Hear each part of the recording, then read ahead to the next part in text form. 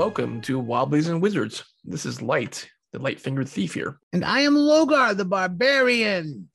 And we're here to talk about Dungeons and Dragons. Because we love D&D. And to most people today, when you say D&D, they default to D&D 5th edition, the current form. And there are definitely groups that aren't playing that much D&D 5th edition, but they don't seem to be the majority sometimes. No, you're right, because, when we were growing up, it was a very niche group of us playing role-playing games. If it was AD&D or BX. But now I keep reading and seeing 5e being quite mainstream. I just read an article where there's some football players, I think maybe up in Cleveland. Oh, really? On the Cleveland Browns that had a D&D group, So these are essentially professional football player who we've been jocks when we were growing up playing D&D 5e. And then you've seen all of these Hollywood stars playing D&D 5e as well too, like whatever, Vin Diesel or Ruby Rose, as well as all the Critical Role people. So it seems like 5e D&D popularity has really gotten into the mainstream quite a bit. Well, we had a D&D group in high school at the school in the evenings, and it was with the football coaches, and the football coaches would play in the D&D game. So, oh wow. So this is not the first time I've seen or heard of football players playing the D&D by far. So I want to point out something that's changed in just as a gaming geek, I guess. And I used to go to some of these gaming stores that exist in this area, and I'd walk in. There was a lot of different games, a lot of small press games, a lot of odds and sods, lots of used games, and they'd be stacked, all these, a wide variety of them. And Dungeons and Dragons was one of them. Then after a while, I started walking into some stores, and the only books I could find were 5th edition D&D books. Like the other books had vanished from the shelves of a lot of the gaming stores. People were making their money off of the 5th edition. I know a lot of smaller presses, Troll Lord Games, Green Ronin, I believe, is one that does a lot of stuff. Kobold as Press. Well as Kobold Press. I mentioned Troll Lord at Frog God Games. They all and Goodman Games all kind of do a lot of 5th edition stuff, and they kind of publish their own games on the side. But it seems like the money makers are making stuff for 5th edition.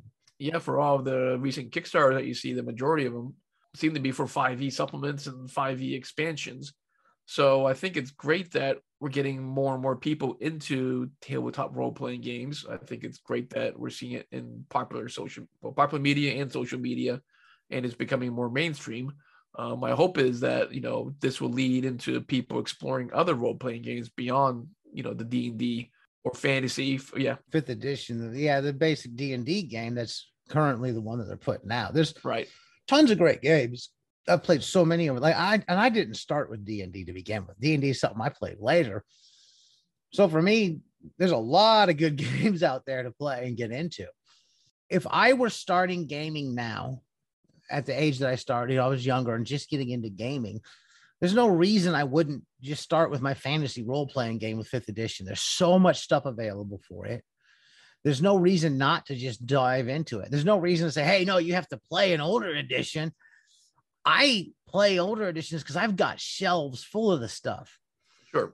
And one of my hindrances over the years has been like, I would have huge volumes of these books, and then a new edition would come out every couple of years. And I'm like, I might pick it up, but I'm running a game of this right now, and it's not going to end this year. I'm not going to sink a whole new, fortune in replenishing this entire edition. And just to change edition. So that sometimes just becomes impractical for an older gamer. I don't want to do that all the time. I'm not looking to get more of the same books that I had before. I recently picked up Pathfinder 2nd edition, the core book. Yep. And last Christmas, I got some gift cards, and I got a bunch of the D&D 5th edition books because I had Target and Walmart gift cards. I could just order them on the site with those gift cards. I got a bunch of the 5th edition books that way. I'm not going to run to either one of those just because I have way more for other editions and other games. I'll probably focus on those. I would like to, I think of the two between 5th edition and Pathfinder 2nd edition, I'd be more interested in playing in a 2nd edition Pathfinder game, even though it's probably crunchier. Yeah, I'd be the opposite. I'd probably play a 5e game. I've been in 5e games before. I'm not as familiar with Pathfinder because I never played 3.5. Never played Pathfinder, so for me, it's more of what I'm familiar with. But I guess the thing that I find interesting is, obviously both Logar and I are part of several local Facebook gaming groups, and a lot of times people will post, "Hey, I'm new to the area. I'm looking for a game, looking to play D&D." And a lot of times Logar and I were like, "Okay, so you're looking to play 5e, or you're looking to play other games, or what?" But usually the default nowadays is if they say they're looking for a game or D&D game, they're defaulting to 5e, which our current group does not play. Yeah, and I mean that's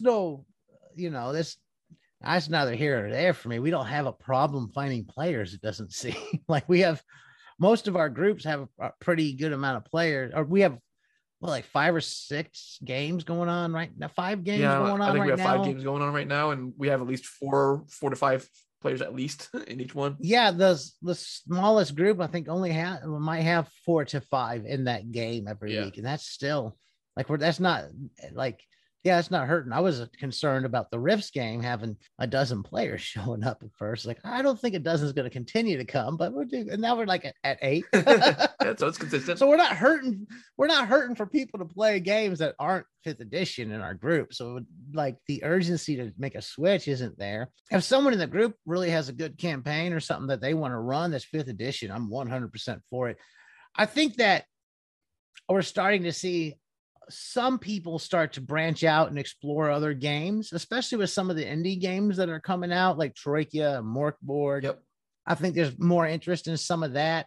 I'm wondering how much interest Pathfinder's gaining with the Union thing going on, because I've heard a lot of people saying positive stuff about trying to get into some of Paizo's books and games. Yeah, I mean, I've purchased all of the Pathfinder 2e books off of, I forget, a Humble Bundle or something like that. But again, I'm probably not going to play it. I'm probably not going to learn how to play it right now just because we have so many other games. I think I'd rather do, and right now, if I was like, okay, you're going to run a Pathfinder game, Logar, I think I'd try to run the 1st edition right now as opposed to the 2nd edition, mostly because I've got like every hard book put out for Pathfinder 1st edition and tons of third-party stuff. And again, it's that same idea behind it. I got multiple core books, so I don't have a problem if we have a game group passing them out around the table to roll up characters. They're here. Yeah. I got the stuff for it. That's just usually what it boils down to when I'm running a game is what do I got the books for? For sure. And like I said earlier, I'm hoping that 5e is a first step and gateway into the tabletop role-playing game world for folks so that they can try other games beyond fantasy. Because, we've been playing a lot of fantasy games here for the past couple of years. So I've been trying to push so that we try other genre games as well, too. And I think you've done the same thing. You have a Risk game going on, which is a non-traditional fantasy world game. And we're going to be starting up Mutant Crawl Classics. We have All Flesh Must Be Eaten going on right now. So we're trying to diversify a little bit beyond the traditional fantasy. And I'm hoping that with 5e, people get exposed to tabletop role-playing games, but then they'll start branching off into other areas. One thing that I know that I do with games is I gravitate towards the systems I know and am familiar with, as opposed to trying to learn a new system. So I can understand a little hesitation when you're just getting in, you've only played a single system. It makes sense. Like, oh, there's a whole new system to learn with all these rules. It's one of the reasons I'm a big proponent of rules light systems. I think that Free League is light enough that it's easy to pick up on. A lot of the smaller games like, Mothership, a lot of the OSR games like Swords and Wizardry and Old School Essentials are pretty rules light, easy to roll up a character quick. I also am a big proponent of using more of those rules light systems like Castles and Crusades. I think is a wonderful first time game for people who are just getting into role playing because of how quick you can roll up a character, how less rules it has, and how easy it is to just pick up on and run. Yeah, a lot of times, we have a new game system or new genre. I'll just use pre-gens for people so that they don't have to roll up a character. That way we can just start playing, and then we can modify or massage the character to fit the, whatever style the player might want to do for the character itself. I know we just had a podcast released recently in regards to, rolling up random characters versus, developing, characters there. So again, for new games, for new players, like I said, I like doing pre-gens just to save them the hassle. But then from there, we can massage and develop the character to fit whatever the vision they may have had for that particular archetype. Here's another thing. We're going to go into the edition idea. As I was reading the Pathfinder second edition books, the one thing that I wanted in this book, because we're getting a new edition, would just be an outline telling me the difference between this and the prior edition, like pointing out where I can, like, this has changed, in a small list, perhaps with page numbers to know where I can go to those things. So I don't have to read all 600 plus pages to get my head around it. I can kind of look through, see what I need to bone up on, what I need to adjust, and move forward. I think anybody from Pathfinder to Dungeons and Dragons or anyone else putting out new editions of their old stuff would really be beneficial for people trying to pick it up and play it. It would be easier for me saying, okay, I'm going to try out your new edition. Let me see what's different. What's different? Yeah. Go through that little bullet point list and get an idea and see what the differences are. I would really appreciate that in new editions for game books. Yeah, I would agree with you. You know, with Pathfinder, you know, that was the evolution of what, 3.5? Yeah. D&D, and then that became Pathfinder, you know, first edition. So I'm curious with Pathfinder second edition, is it evolving beyond 3.5 and 1? It's similar. I can tell you that from what I've read so far, it's very much like, in a lot of ways so far, I don't feel it deviates that much from the original. I've still got a lot of reading to do. I can see some differences and how some of those rules fit in with what Pathfinder is. So if that means anything. Yeah. So again, you know, it feels like that you can probably pick up the game if you're familiar with first edition Pathfinder and be able to play it. But to your point, with, like, for example, in Hyperborea third edition, they were very clear in outlining what's going to be different, you know.